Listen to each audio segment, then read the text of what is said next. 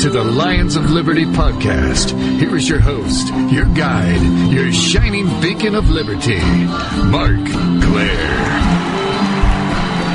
Welcome back, friends and fans, once again to the Lions of Liberty podcast, coming at you from the Lions of Liberty studios here in sunny Los Angeles. And I gotta say, I'm still recovering just a little bit from last week's episode. You know, if you guys tuned in, had a couple friends in here, a couple fellow Lions of Liberty. We had a few adult beverages. We had a little chat, something we called Libertarians in Living Rooms Drinking Liquor. And if you didn't hear that, be sure to go over to the archives where you can check that out, lionsofliberty.com/podcast. You can find every single one of our past editions of the Lions of Liberty podcast. So if you haven't heard them, as soon as you're done with this one, why don't you go on, head on over there and see what we've done with our past episodes. We've had a lot of great guests, a lot of great conversations. And, you know, one of the things we touched on briefly last week was the issue of education, and in particular, how the value of a higher education has been greatly diminished. You know, this is something millennials in particular are really realizing as they enter the job market with a ton of debt and often a degree that isn't quite worth what they were led to believe when they were told they need to go to college, told they need to get this degree so they can get a good job. And you know, yeah, sure, you'll get some debt, but no problem. You'll get a good job. You'll pay it off. No big deal. You know, but this kind of attitude has affected the lives of millions. You know, almost an entire generation now is facing this daunting combination of a devalued degree, a very difficult job market to break into in a really difficult economy, and a ton of debt on top of it. You know, besides that, there are all these new regulations, such as parts of the Obamacare law that are seeing people have even part-time work hours cut back. And then we have all sorts of other regulations that hold people back. Minimum wage laws, that many people are calling to see increase. These push people out of the workforce instead of giving them more opportunities to get into the workforce and get those skills and really start to make a living for themselves. So it's a tough situation for a lot of people coming out of college in the last decade or so. And just as I have dedicated much of my life to advancing the ideas of liberty through our website, lionsofliberty.com, through this podcast, my guest today has dedicated much of his life to creating awareness concerning the student debt crisis. He is an actor, an activist, and a writer. He's received national recognition for his work as a recipient of the 2012 Emerging Artist Grant from the Puffin Foundation for his solo theater for social change. He is currently touring his solo play, For Profit, which has been featured on Huffington Post, NPR, RT America, and numerous other media outlets. He is also the co-founder and artistic director of Student Debt Crisis, a nonprofit organization dedicated to fundamental reforms to the way in which higher education is paid for in America. Aaron Calafato, welcome to the Lions of Liberty podcast. Thank you for that really gracious introduction. Thanks for having me. It's really good to talk to you. I know, as you mentioned, pre-show, we talked a little bit about just, I think, how fierce of advocates we are for our causes. So I was just excited to come on and talk with you because I know how fierce you've been working for your cause and I for mine. So I think, I don't know, I'm always just interested to talk with people. And I will just say this, I think both of us, it seems, are really passionate about people and about fairness and about people being able to achieve what they call, I guess, the American dream. But more importantly, you seem like a really good person because I followed a lot of your stuff and I'm like, I'm sure we have some fundamental differences on certain items. At the same time, I think we probably line up in a lot more ways than we are dissimilar. So it's just really good to talk with you and honestly have been, as far as a person who is active, that word activist, I would say that you are in that category and you are active. So I have admiration for you for doing that. Well, thank you, man. I really appreciate those kind words. And I think you're right. I mean, the reason I want to have you on, I mean, yeah, sure, if you run down the list of maybe political positions, there might be a few that, don't really match up. But I'm not here to just, preach to the choir and lay out my little libertarian agenda every single week. I want to have actual conversations with honest people that have, an honest viewpoint on things. And that's something that I definitely see through you and your work. And, we'll get to it a little bit later. We might not agree on every solution here, but I think you do a great job with bringing attention to the student debt crisis, why people are getting into such debt, how it's affecting their lives going forward. So why don't you just introduce yourself to the audience a little more, kind of let them know how you first became interested, I guess, specifically in the subject of student debt and how it eventually led you to create this play that you're currently touring with called For Profit. Yes, thanks. So I came at it from sort of an interesting angle. I guess where I'm at right now in terms of the work that I do, I'm sort of a hybrid. I work, as you mentioned, a monologuist writing solo plays that kind of deal with complex social issues. And this particular play that sort of took off dealt specifically with the student debt crisis as well as the for-profit educational industry. But I came into that sort of by accident because I had a communications degree from a 4-year university. And what really happened and really got me into it was not only when our loans came up, but the reality of, okay, both of us, my wife and I, we met at college. Both of us worked every summer. We helped pay towards our tuition. Both of us were sort of responsible, I guess, so you could say we were fiscally responsible and frugal in terms of how we lived on campus, kind of avoiding a lot of those stereotypes that some people have about college students. And we also pursued, I think, important professions and professions that are, I think, tied to community and making our community and our country a better place. And so we did sort of that quote unquote right thing. However, when you're in school and when I was in school and tuition doubles after your second year, you kind of go, oh, wait a second, that's not what I kind of agreed to, but you're kind of caught in a tough place because you've already invested so much time in your degree.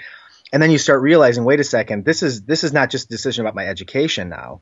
This is a decision about my economic livelihood, because what I thought I was getting into has now doubled.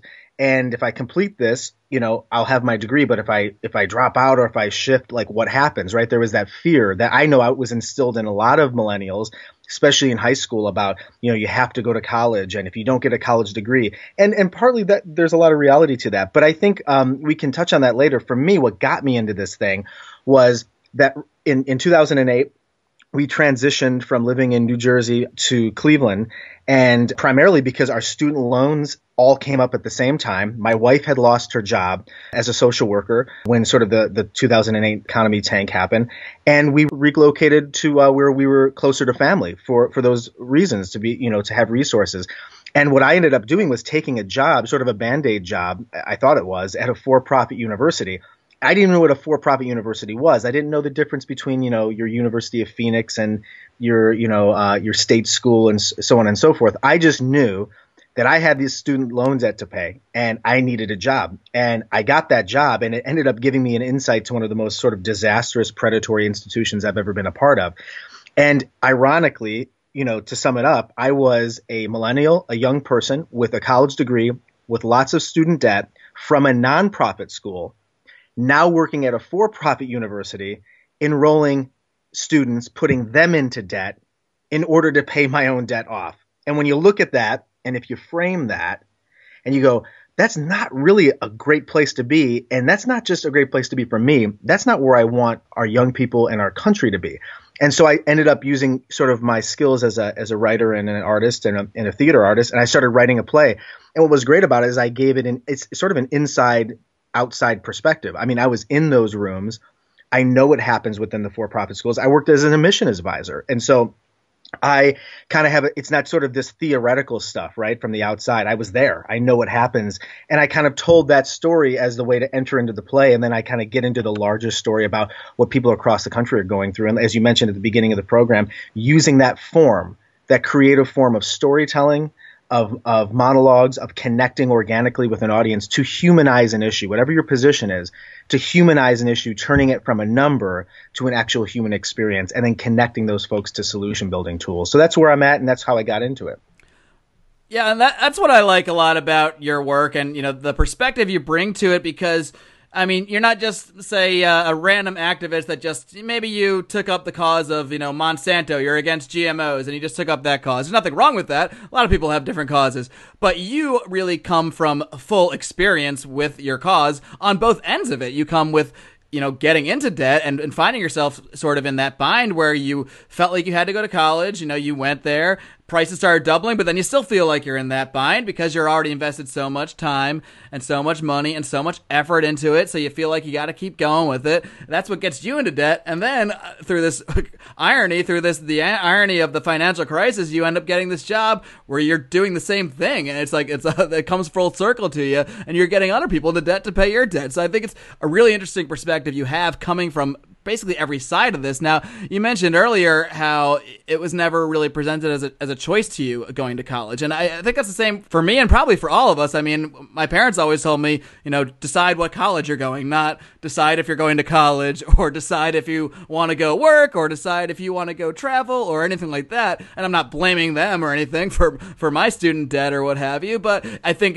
they're just kind of an example of the entire system that's developed over the last 20, 30, 40 years where everyone does feel, for various reasons, that they need to go to college or they're just going to be left behind and, not get a job and be in an even worse situation than if they had all that debt because they're not even going to have a job to worry about having debt to pay in the first place. So I really like the perspective that you come at it with. Now, I want to go back to kind of from the beginning, when you're in college and you said your tuition doubled and you're talking about how you worked at a for-profit organization, but that you came from this state school, or I guess, would you call that like a non-profit organization? Or how would you differentiate, I guess, the school that you attended and I guess this organization, the for-profit organization that you eventually got a job for and were working to, get people loans for?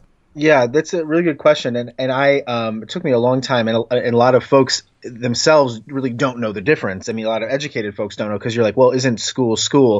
Isn't college? I mean, this has been sort of a new thing that happened, and for-profits really crept up as sort of an idea of sort of another option for students.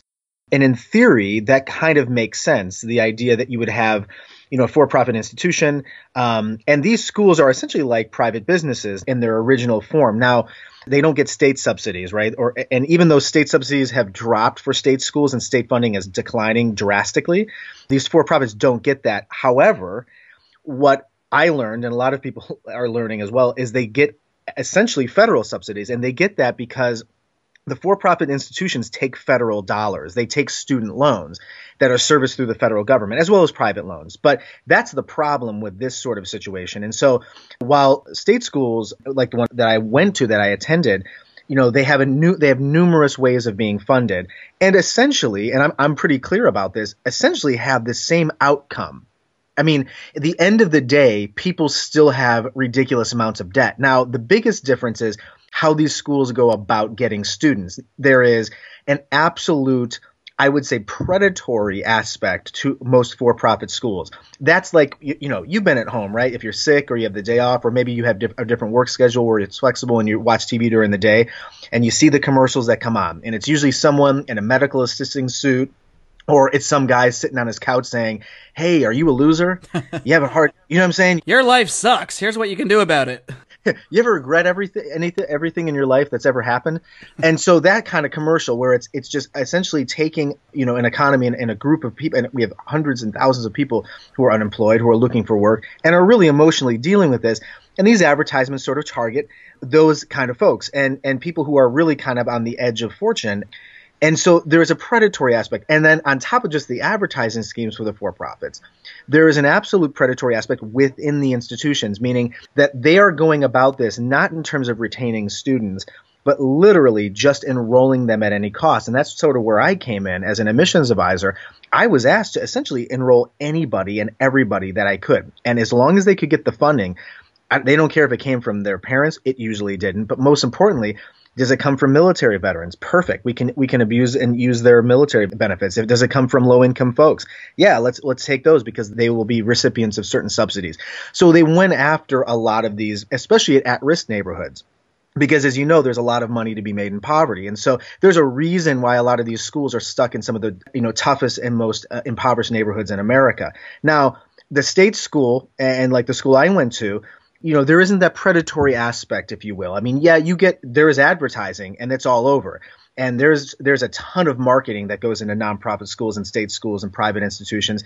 There isn't the type of shaming and sort of, I would guess, direct kind of Glengarry Glen Ross-esque salesman type of behavior. However, the outcome, as I mentioned, is the same. And that's where I sort of blend the two together because For me, the for-profit institutions are essentially just a forecast of what higher education could be like if we don't figure out some way to reform it.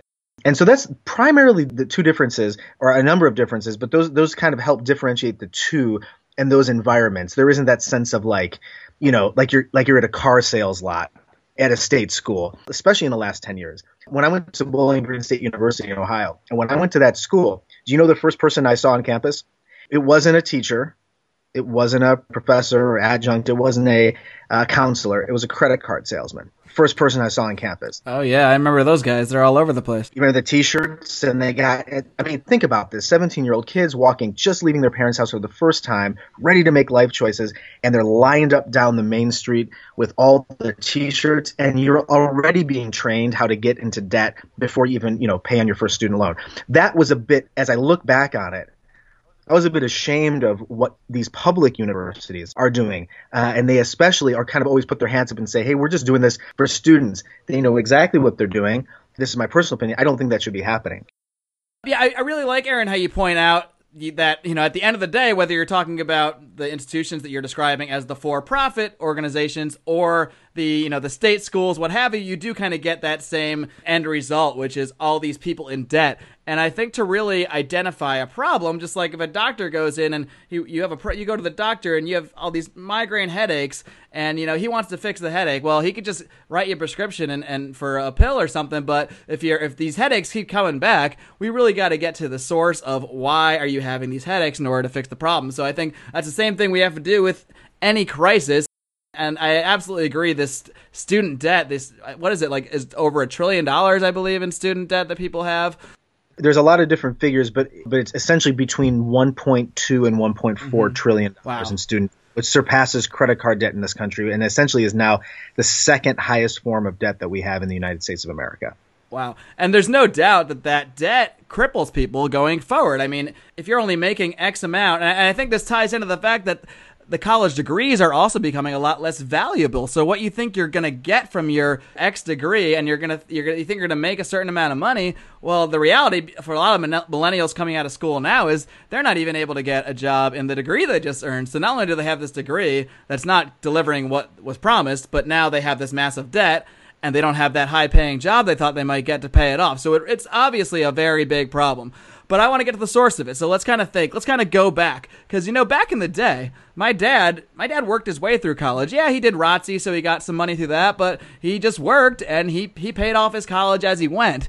And that idea is such kind of a joke to people now. No one could even comprehend such a thing, that you could actually work your way through college and pay for college. So what's happened, though, is that I think the government has gotten so heavily involved, as you mentioned, those loans, those subsidies, has gotten so heavily involved in funding colleges, in kind of pushing this. I call it the kind of the university industrial complex. It's all these universities have sprung about, many of them through state funding, many of them through quote unquote funding through loans, but it all does come back to that same point where government at various levels is pumping money into this system. And whenever you pump money into something, you send a bunch of money one way, there's only one result that's going to occur, and prices are going to rise. So I think over the last 30, 40 years, this is why we see a situation where your tuition just doubles overnight, because they can do that because not only is this money kind of increasing the cost for everybody, because there's just so much more money being pumped into it, but it also kind of creates this sort of crony capitalist system where they're not really operating in a free market. Like you mentioned before, they're not really honestly competing for services a lot of the time. And when that money flows so freely, like with the, to certain segments of the population, like you said, kind of poorer people or people in the military, they have a lot more of that guaranteed money. They're going to get approved. So these organizations, what you're calling the for-profit organizations, I might not use that term. I might call them something else. I don't know. I hadn't really thought about it that deeply yet. But what they're doing is essentially coming in. They're identifying, all right, there's this system that's been set up. They've given, they're going to put money in certain places. Now we can come in and we can use that system to our advantage. And I think what we really need to focus on is to identify that system in the first place and how we're even getting there, as opposed to, and I don't want to put those companies off and give them kind of a pass, because I think that's a lot of a problem that a lot of libertarians have. They'll kind of say, well, if this happened on the free market, then it's fine. And that's not the case. Morals have to apply, across the board. So if there is an organization using deceptive methods to trick people into kind of taking these loans, that's something we should be calling out just as much as we are about, the actual subsidies and where those loans are coming from in the first place. So I think you do a real service trying to point to that. I know I'm kind of ranting here, but what are your thoughts on all that? Yeah, it's really, really good stuff. There's a couple things. I want to preface this by saying a lot of my ideology sort of leans progressive, generically, if you will, okay?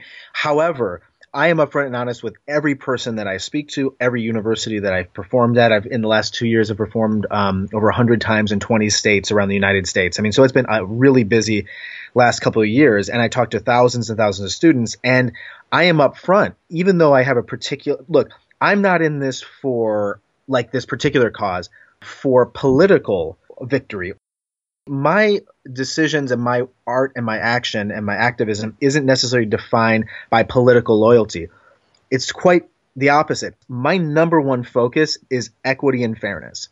Equity and fairness in the sense of giving a level playing field for people to work for what they want to do. The majority of people that I come across in the United States, that's all they seem to want. I will tell you from my personal experience, and people will disagree, I don't think the majority of people want like things given to them. They don't want to be hustled. And most Americans, from whether they are saying, hey, we're being hustled because of taxes, or they're saying because of healthcare or because of education, they're getting that on all ends. And they're just saying there's no room to breathe anymore. And everywhere we turn, we're getting hustled. So that's why I'm talking to you right now, because I'm interested in hearing other perspectives. I care. I'm an all the above solution guy. If the end of the day, if the solution to ending the student debt crisis means jumping on or sharing an ideology with someone or a politician or whatever that I have in the past disagree with, I don't care, because at the end of the day, it means equity and fairness for the American student. And so that's one of the problems we're having in Washington. That's one of the problems, is that nobody is willing to work together on these issues. Now, I'll tell you from a small segment and a small example, when I go and tour, this would be something you'd really appreciate. I've had so many performances, one that have been sponsored by the college libertarians and the college socialists together, jointly. I've had Republicans and Democrats, college Repubs and Democrats, jointly sponsor this. So that lets you know, and it's kind of similar to our conversation right now, that lets you know that even though there is these differences, this is a winnable issue because this affects everybody. The other thing that I come at this from the perspective that, which I think has at least gotten me in rooms with people with your particular ideology is that this is bad for business. Student debt is bad for business. I think at the end of the day, if you have hundreds and hundreds and hundreds of thousands of people coming out of school in the negative, they are deterred from being entrepreneurial. They cannot be economically stimulative. They cannot. And so that's another thing that I'm really keyed in on as well, is we need, if you will, consumer power. And we want our young people to take risks. We want them to spend money. A lot of people complain about the Walmartization of America, and everybody's buying cheap products made in, cheap factories with, 13-year-old kids in other countries. Well, guess what? If we were able to reap more of the fruits of our labor, and we didn't have the type of debt that you have from healthcare and from student debt especially, then you're going to be able to spend more. You can buy local. You can go and buy that local cup of coffee. You can go contribute to that, pay a little extra for that, this or that, so that you can contribute. So these are some of the things, and this leads me into the last point I'll make about you're talking about the sort of causes and historical significance. I'll agree with you on the point of the federal government being involved. I think it's a problem in the sense that the federal government, I wouldn't have a problem with the federal government if it was involved in subsidizing higher education. Right. So if you're going to subsidize it in the sense that you're making it free and accessible to every American that's willing to work and get the grades to do it based on performance, I have no problem with that as long as it's regulated. But the problem is they're making billions of dollars of profits off the American people. The federal government is. And so that's where they're wrong. They shouldn't be profiting off the American people.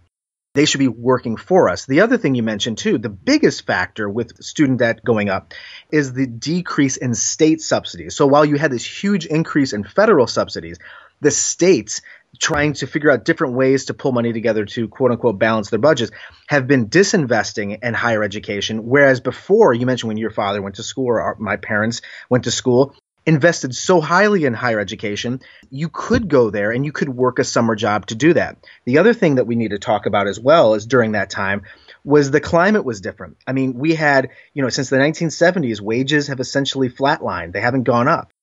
We had more people at that time who had a little bit more in their pockets. Now, if you really look at it, I think it's sort of an anomaly because people say, well, people are still spending money. I think we're not spending a lot of money at all. I think we're borrowing more, and we're borrowing just to work. And that's my thing is we shouldn't be in a situation where we're borrowing to work. And so I think you're right to look and examine the root cause of this. I've done it myself, and it's been my life for the last few years figuring out what's going on here. I think it's a hybrid of a lot of different things. I think it does have to do with the federal government being involved in, frankly, a predatory way.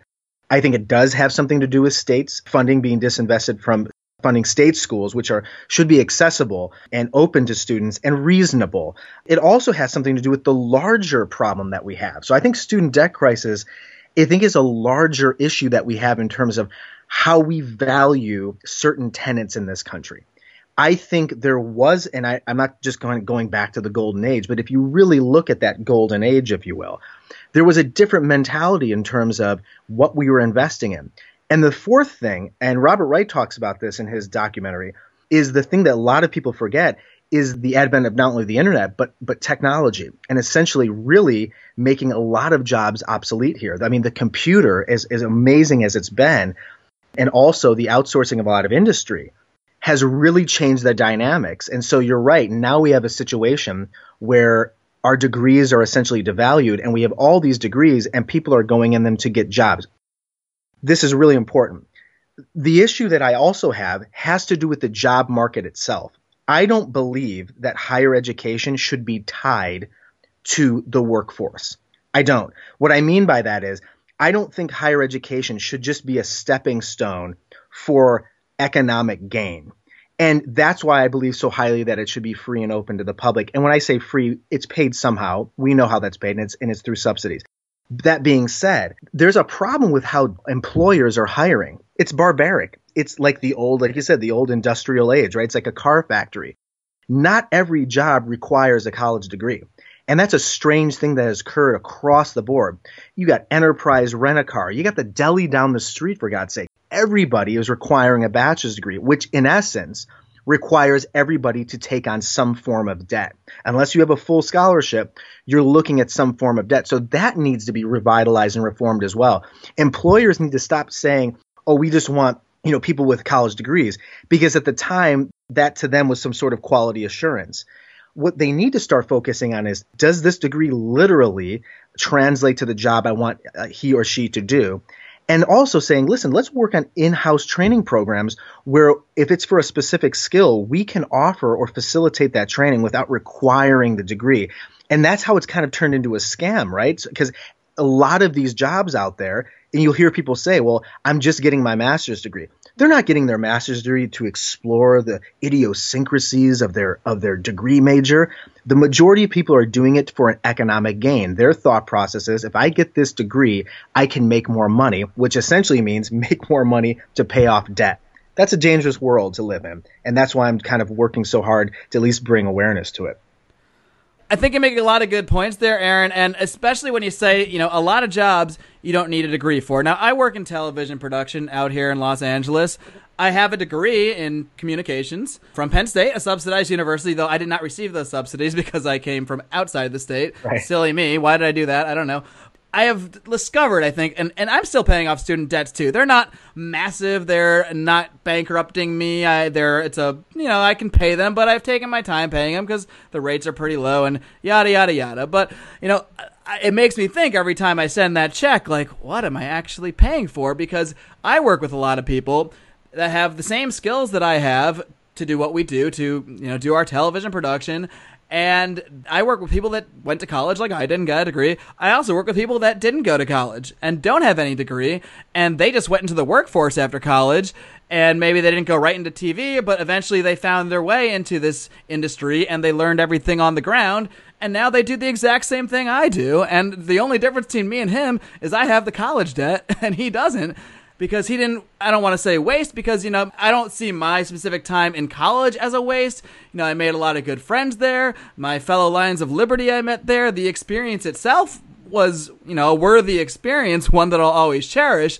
But if I actually think back and then look at my life now, I say, was this really necessary in terms of the financial burden, in terms of, did I really need to spend all this money and take all these other courses in areas that I wasn't interested in? Didn't care much for. Some of them were interesting, but really I was just trying to fill up X amount of credits that I had to earn. And do we really need to have that kind of mentality? And I think you'd agree with me, we really don't. But then we go back to that question, why is that mentality increasing? And I think a big part of it is because, we're not operating in a free market here. This is not a car lot where you go and you actually buy the car you want. This is a situation where you've got subsidies, you've got federal loans, all of them together, and I'm just lumping them together, and I agree that they are different, but, for the purposes of our conversation, these are all systems by which money flows towards these universities. Now, obviously, the state universities get their money directly, and they operate in a certain way, but they are also, you focus on this term for profit, but, they are making a profit as well, as are these other more predatory kind of organizations that you're talking about. Everyone's making a profit. There are deans making a shit ton of money. There are professors that are tenured that are making a ton of money. Everybody is invested in the system as it is, and they are equally invested in the system growing and all this money continuing. I mean, how many schools just get these new wings? Penn State a few years ago just had this giant new wing, all these new buildings, and then I get a letter in the mail asking me for money when I'm still paying off my debt from there. Why are they spending all this money on a new wing? Well, they don't operate in a free market. They have subsidies. They have money that's guaranteed to come to them for certain things, so they operate in a different way. Every time we kind of interfere in the regular interactions of people and what they would normally want to do, we interfere through loans, through subsidies. We're going to change behavior in certain ways. And whether we think that behavior is good or bad, there's no doubt that money changes the behavior. I think you would agree with me on that. And correct me if I'm wrong whenever I say things like, I think you'd agree with me, because if you don't, feel free to interrupt.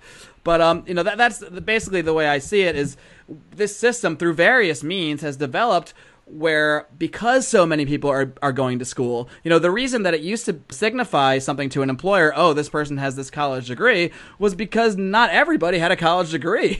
Not everybody needed to or decided to go out of high school and go into a 4-year college, just like not everybody goes to medical school or goes to law school, because not everybody needs that extra education. By the same token, not everybody needs that extra education beyond high school.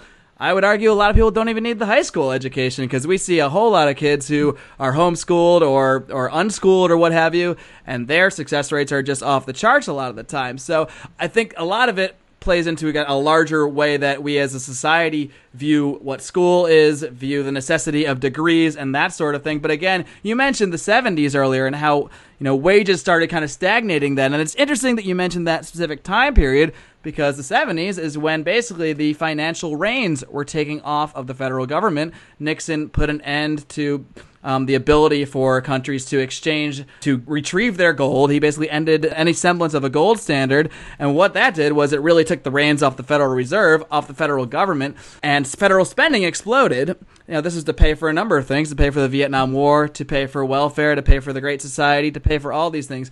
When this spending explodes, and they're creating all this new debt now, which is they're also doing with the student loans, they're doing with everything, this really devalues the dollar. It stagnates the economy, and there's a reason why that's, the time that you see wages stagnating and that kind of thing. And what's interesting about both of us, Aaron, this is a very unique interview to me, because I'm not asking as many questions. We're just kind of exchanging rants, and that's great, because I think you and I are both people that kind of have so much in our mind to spit out, and sometimes we just get going and we let it keep going. So that's what I did once again just there. So instead of following up with a question, I'll just let you respond to my rant. Yeah, this is like we should do a show. I'm serious. It's like a dueling monologue.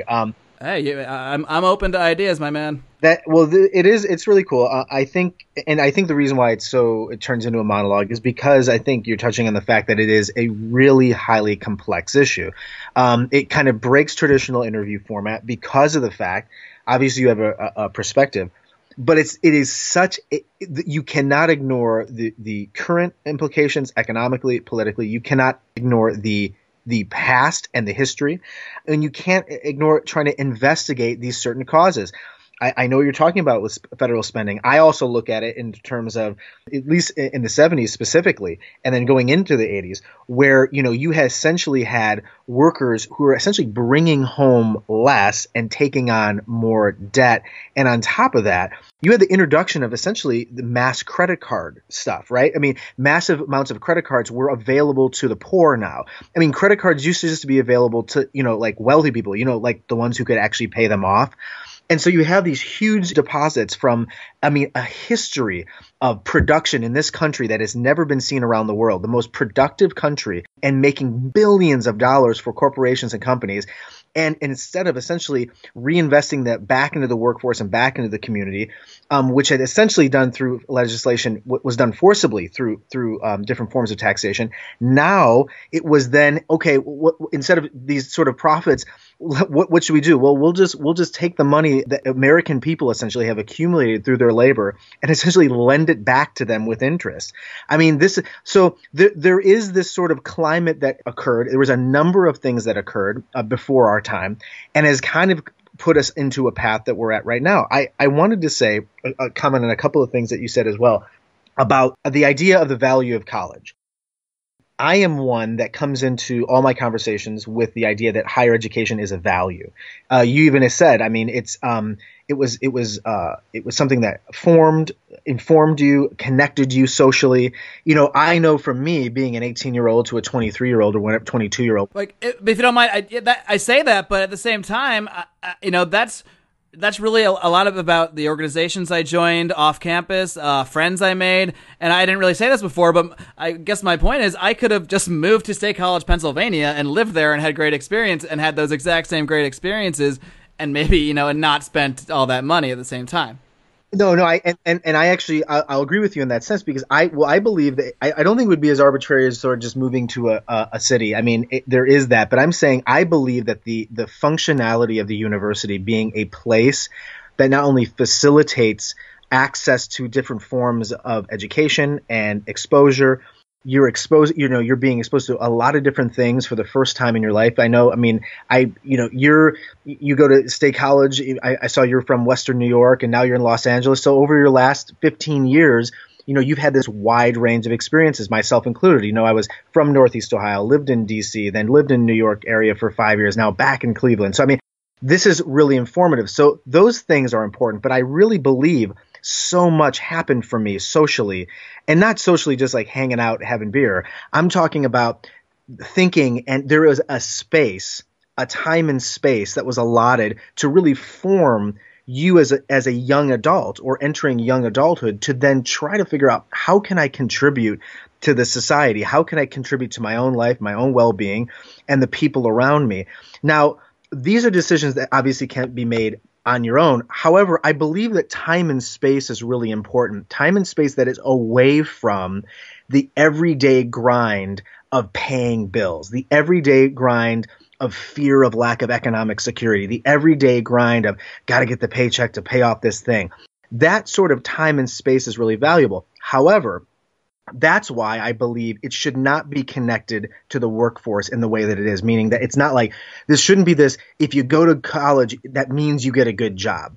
What I'm thinking is, and that's why I believe in subsidizing higher education, in the sense that if we can look, you're right, the NFL is a nonprofit, right? Look how much money they make. So you can say whatever, of course these institutions are profiting. However, if we can change the entire format, shift the paradigm in the sense that they aren't looking to maximize tons of profits off of students and then off of debt and then off of merchandise. I'm not saying there's anything wrong with making money or profit. You need that to run a business. I need that when I tour, right? I need a little extra left over to get me to the next show. That makes sense. However, I believe there are certain institutions that are sacred.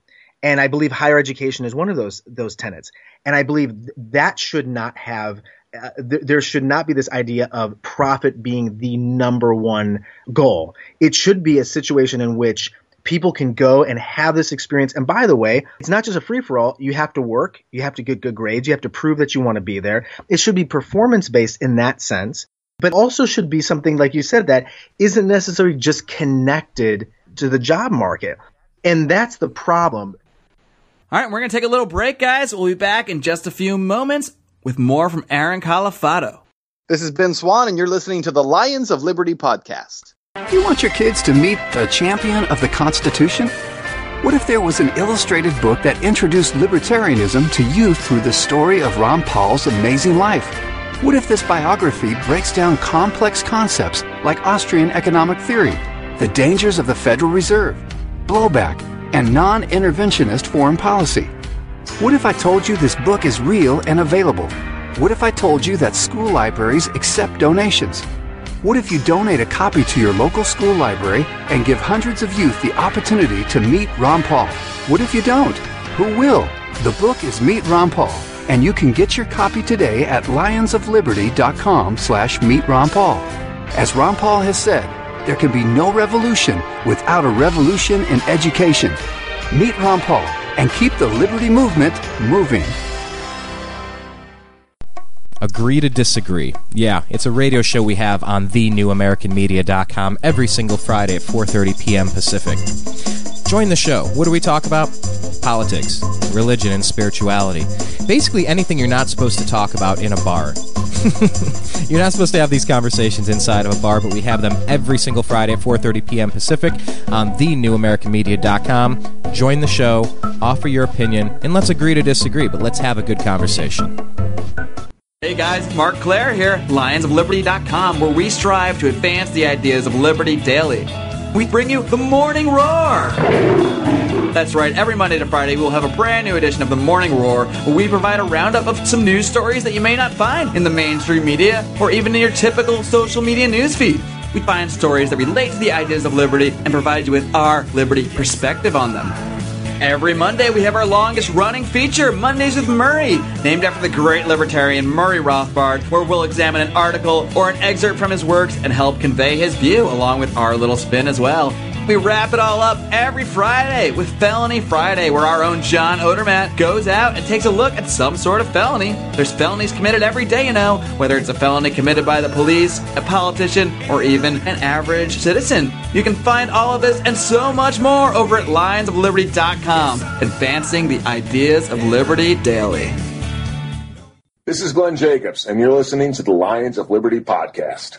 Here is your host, your guide, your shining beacon of liberty, Mark Claire.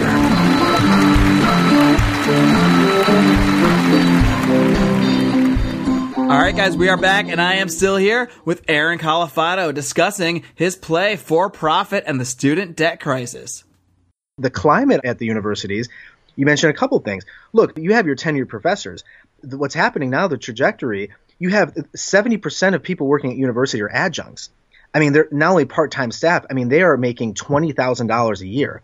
Now, in order to be able to teach as an adjunct, you essentially have to have, most of the time, masters, if not a PhD. And imagine how much debt they're taking on to be able to do that. And so there is this huge problem that's happening where, you're right, there is sort of an arms race that's occurring with higher education. There's an arms race where people, you know, who can build the biggest building, because they're all competing for these dollars. And they have to justify those subsidies. I mean, if they're going to get X amount in subsidies from the state, and let's say they only spend 90% of that, well, they're not going to get the same amount next year. They're going to say, oh, you guys don't even need all these subsidies. So they're always going to have to find a way to spend all of that money coming in, whether it's from tuition, whether it's from subsidies, or especially, I guess, in the case of the state institutions that are supposed to be, you know, nonprofit or what have you, they're going to spend that money, and that's why we get all this kind of spending that isn't necessarily needed, why certain salaries might go up, that there's really no way to know what spending is needed and what isn't, because when you remove a market kind of basis for this, when people aren't choosing schools based on what that school is building, what that school is offering, then it takes the market out of it when we put all these distortions in there, when we put in subsidies. Now, my problem with subsidies from my libertarian standpoint here is that when you're talking about subsidies, what you're doing is the state is taxing, X group of people, everybody that lives in that state, taking some of that money, giving it to the universities. Now, that might sound good because it might, in theory, lower the cost of, that university, help some people that live in state. Yeah, in terms of the state subsidies, my thinking is, look, there's a difference that a lot of people have, and sometimes I come into this conflict with my libertarian friends, which is I believe that certain subsidies and certain investments in certain aspects of not only American culture, but American organizations and businesses, it's good economics.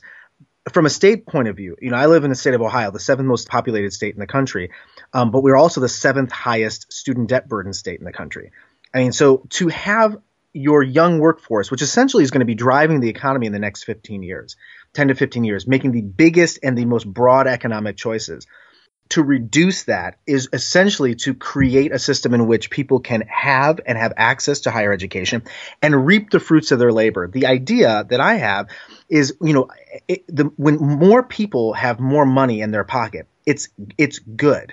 It's good for everybody. Now, as you know, there's a lot of different methods. There's a lot of people saying, well, then don't tax us. And there's a lot of people saying, I would argue, look, I don't mind if I'm living in the state of Ohio or any state, I don't mind the tax because I believe there's going to be a residual effect from that because you're going to have people starting businesses. You're going to have people being able to not have to depend on federal programs because they're living in poverty because they have so much student debt or health care debt. I mean, that's what I'm saying is it's this kind of it's a different shift in mentality. A lot of people think, well, I'm not seeing it on the front end, so I don't want to invest in it. And where I come from is saying, listen, these regulated and making sure that the spending for the state isn't just on unnecessary items, but it needs to be invested in students and teachers. And if we can invest in those things and investing in education, accessibility, and making sure when people get out of school, or if they drop out and it's not their favorite thing, think about that. Look, we want to talk about college being sort of a have it your way thing, which it has been. We don't value higher education in this country. We don't. If we did, it would be free and open to the public. It's not. It's not like many industrialized countries. It's not. We don't value higher education. We want to profit on higher education.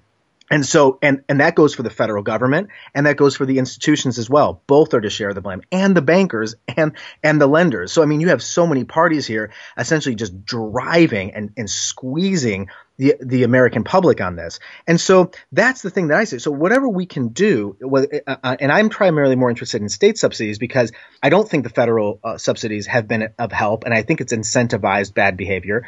So my thinking is if we can reduce costs on the front end, and like you said, when your dad went to school or, when you go to school, yeah, you have to work for it, and maybe it'll be less, it won't be as much. But if it's reasonable, that's the key, because when it's reasonable to people and they have more money in their pocket, they're going to buy homes. They're going to buy cars. They're going to buy advertising to, when they're starting their business. And that's the thing. They're going to be able to hire more workers because they have extra money. So I see it from a pro-business perspective.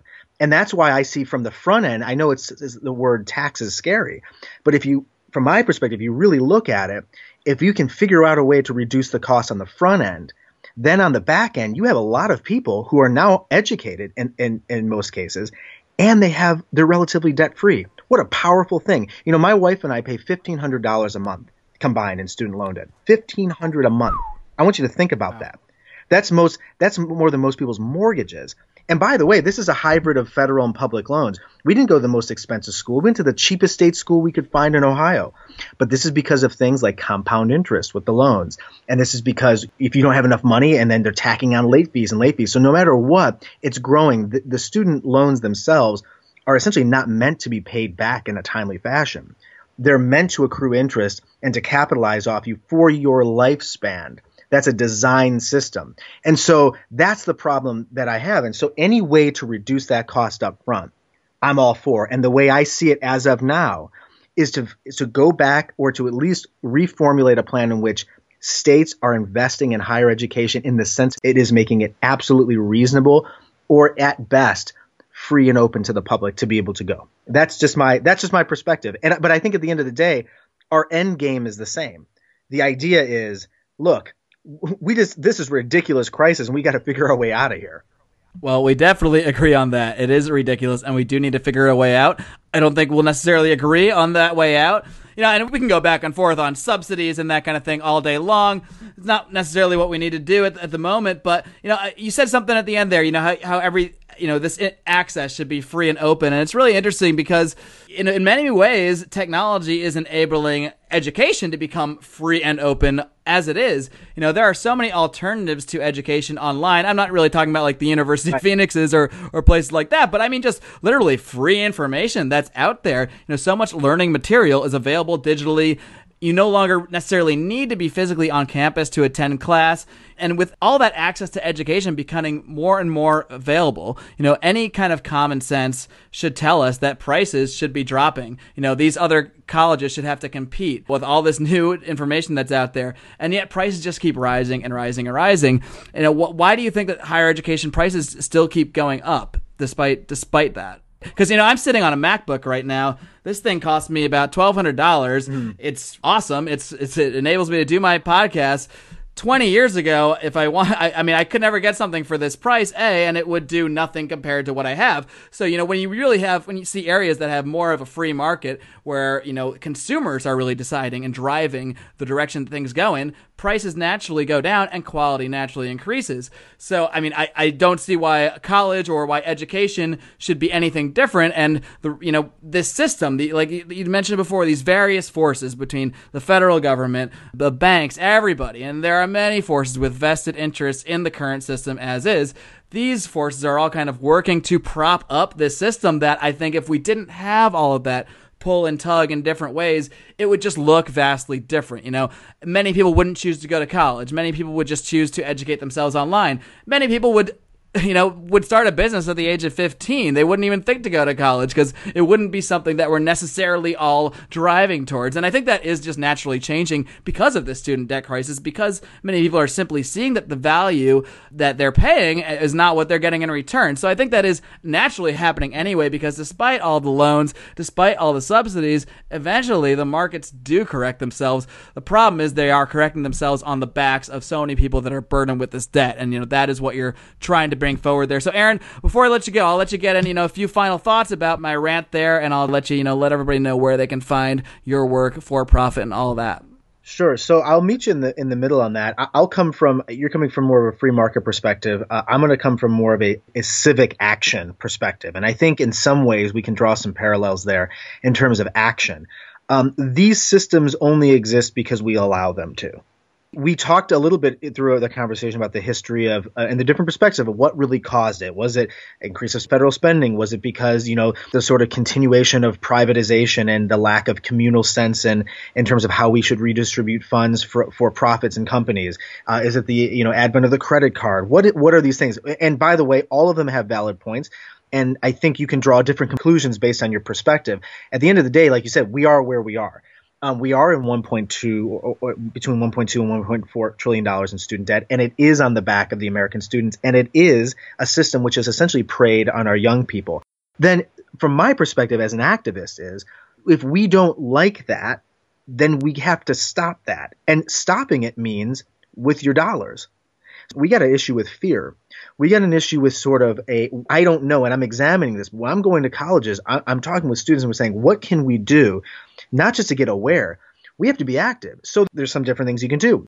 You can work through policy. You can do the I'm just a bill on Capitol Hill thing, right? But we know how dysfunctional DC is. And we've advocate for politicians and groups. And I work with numerous coalitions around the country who are pushing legislation that go to not only forgive student loan debt, but also just to be in the benefit of student borrowers. But that's not being passed. It's not even being looked at times. So Senator Warren is going to be introducing a bill in which they're talking about reducing interest rates. And while that's great, and while I support that, at the same time, it's like, stab me with a knife instead of shooting me with a gun, right? It's the same problem. So I'm for more of a radical shift. The problem is, can we get that radical shift through policy? Can we get it through DC? Some would argue yes, some would no. I don't know. I think it's possible. I don't know, because the problem is there's a lot of money in politics. And I don't think our government is responding to people in the way it should be. I believe it's responding to sponsors. the politicians that are in office are responding to people who are funding their campaigns, not necessarily the people that are putting them into office. So that kind of puts a little bit of a tricky slant on being able to push this sort of thing, the reform I'm looking for through DC. Then the other side of it is, how can we become more active? Now, this is where we start talking about things like civil disobedience and different ideas of what we can do. 300,000 students in Montreal stormed the street when their government, announced it was going to raise tuition like something like 1% or 2%, just for that. What amazing political and civic will to do that. That's not happening here. In Chile, there was an activist who went in and stole documents and burned up documents for student debt, essentially freeing so many students. And now the university has to recoup all these costs. Now, I'm not advocating for sort of that sort of extreme radical behavior, but I think it's a great lesson to be learned that to do this thing, we all have to do it. And you said, if costs are continuing, well, there's a reason why costs are continuing, because we keep taking loans out. We keep going to school. We keep continuing on the same exact track that we have been. And we're doing that why? We're doing that because we're afraid. We're doing that because we don't want our kid or our son or our daughter to be the one without the job. We don't want to be the one that doesn't have the degree or doesn't have the salary. What we need to do is we have to have, and I think this is where you and I will agree, we have to lower our dependence, not only on the university, we have to lower our political dependency. And there's got to be a hybrid. And this is where I kind of blend my two brothers and sisters from, socialists and libertarians and Republicans, Democrats. We have to exist in a hybrid in which the individual exists and is valid, but we're also aware of the collective, and it has to exist simultaneously. One or the other extreme doesn't just work.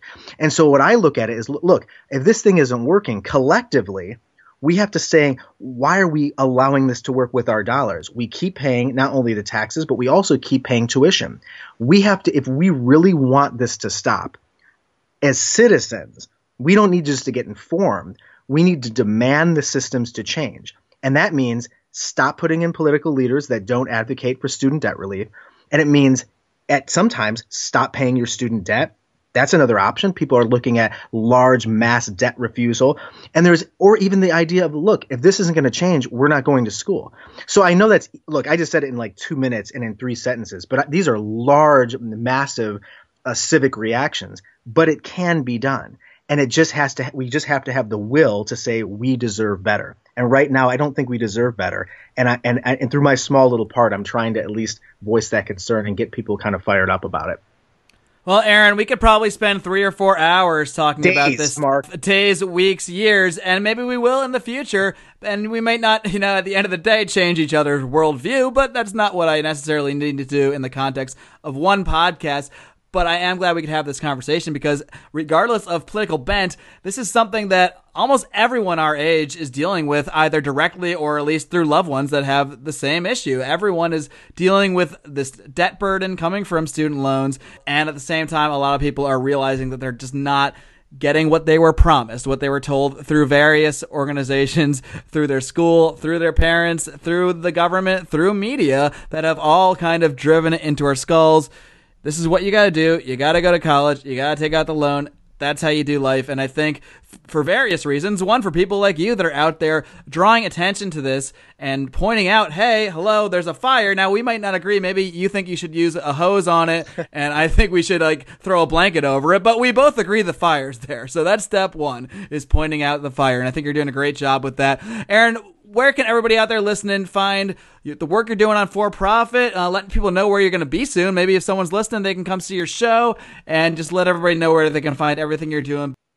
Yeah, so for my work, you just go to aaroncalafato.com. It's my full name, aaroncalafato.com. And on the webpage, there's everything there. It's kind of talks about the monologue For Profit that I do, talks about the kind of work that I do in the monologues that I write about other issues. And then there's like a booking form there as well. So if there's, I'm hosted by universities and conferences and theaters and different folks around the country. So it's been pretty busy. I'm continuing, starting again, touring at the end of August, and we're going to go through spring of 2015. We have a number of events lined up around the country, so it'll be really exciting. So if anybody wants just to find out more information, they can go to the website. They can check out the booking form. There's pictures. There's sort of a message about my work and why it's important. And so yeah, they can just, you go to aaroncalafato.com for that. And then the organization that I co-founded in terms of getting more resources about, just like you said, awareness about student debt and figuring out where they stand with all that and how they can take more action from a policy side, that's studentdebtcrisis.org. And we have, a large base of folks. We got about 1.5 million people on our listserv, and that means a lot of 1.5 million people who are in debt. And so we're all sort of trying to gather together, and we're trying to figure out a structure in which we can not only to kind of share stories, but also try to figure out a blueprint for the change that we want to see.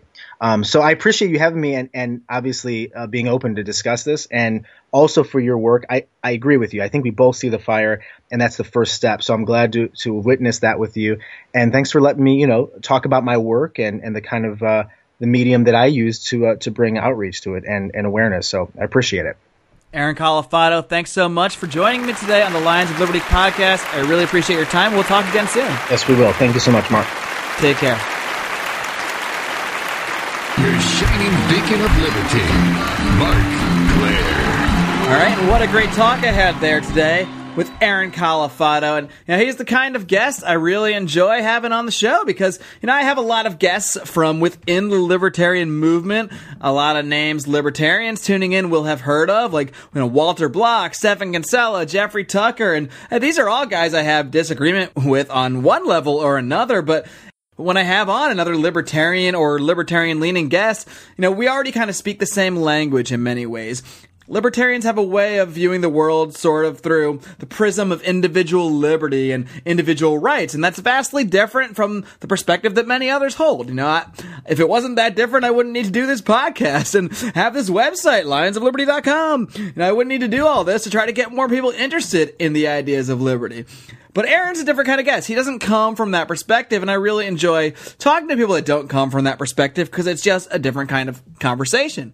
And we're going to have a lot of disagreements. We talk about Aaron's wants an educational system run by government subsidies. That's obviously a completely different perspective than the libertarian is going to take. However, I don't plan with this interview to change Aaron Calafato's worldview within the scope of the half hour, 45 minutes or what have you, or even longer in this case, because he was gracious enough to stay on a little bit longer with me today. But, the idea is that if we can find some common ground, find some mutual points of agreement with people that come from a vastly different perspective, in that case, we can sort of maybe try to, see things a different way. Not necessarily that I'll start thinking we should use government subsidies and that we should tax people collectively to pay for education and that kind of thing. No, but we can understand each other, we can have a civil conversation, and hopefully some of his folks that are listening will start to think, hey, maybe that Mark Claire guy, that crazy libertarian guy, maybe he's got a few points. Maybe we should look at how education is funded. Maybe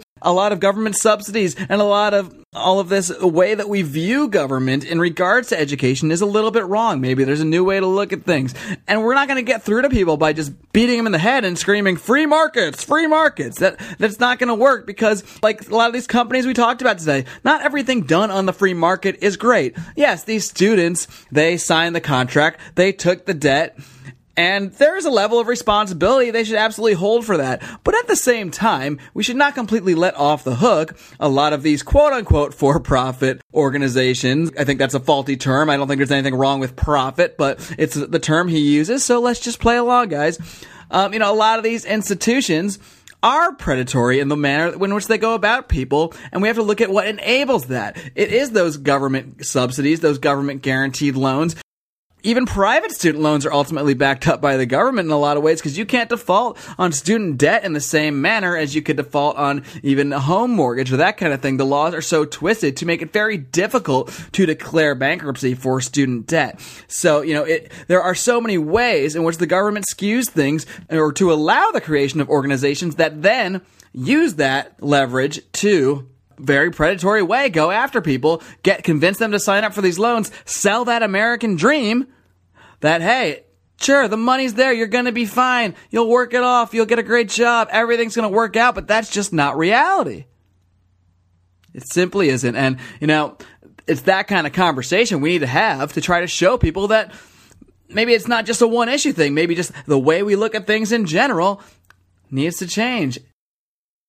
I don't know about you guys, but I don't like being screamed at and told how wrong my viewpoint is. I do love having intellectual debate. I do love having conversations about the issues of the day. And that's the kind of tact that we need to take when we have conversations with people that maybe come at from issues from a completely different perspective, such as Aaron Calafato does, and we're never going to agree. Maybe, I don't want to say never. I like to think Aaron's a smart guy, and if we engage enough, maybe we will agree on more things eventually. But, we're not going to agree tomorrow anyway on whether schools should be funded through government subsidies. I don't think I'll agree with his sort of esoteric view of higher education, that it's about more than economics. It is about more than economics. It should be about learning. But the point is, who should learn what? And that kind of decision should be left up to individuals who want to pursue certain areas and decide that maybe certain institutions are the way to go, or that kind of thing. And that's the way we're going to see competition. That's the way they're going to have to compete with the internet and all the great information out there. That's the way we're going to see lower prices and more quote unquote free and open education. Nothing's free, but things will be a lot more open to a lot more people when we have a freer system, free of subsidies, free of regulations, and free of all of this skewing that government does that ultimately results in devalued degrees and students saddled with a ton of debt. So, we can always find common ground when we see each other's perspectives to get our conversation going, and we want to keep the conversation going. We want you to have a conversation with us, which you can, of course, do over at our social media, facebook.com/Lions of Liberty. Find us on Twitter over at Lions of Liberty. Look us up on Google Plus if you're a fan of that. Connect with us in any way you can, because we want to keep these conversations going. And guys, the only thing I ask of you is to live long and live free.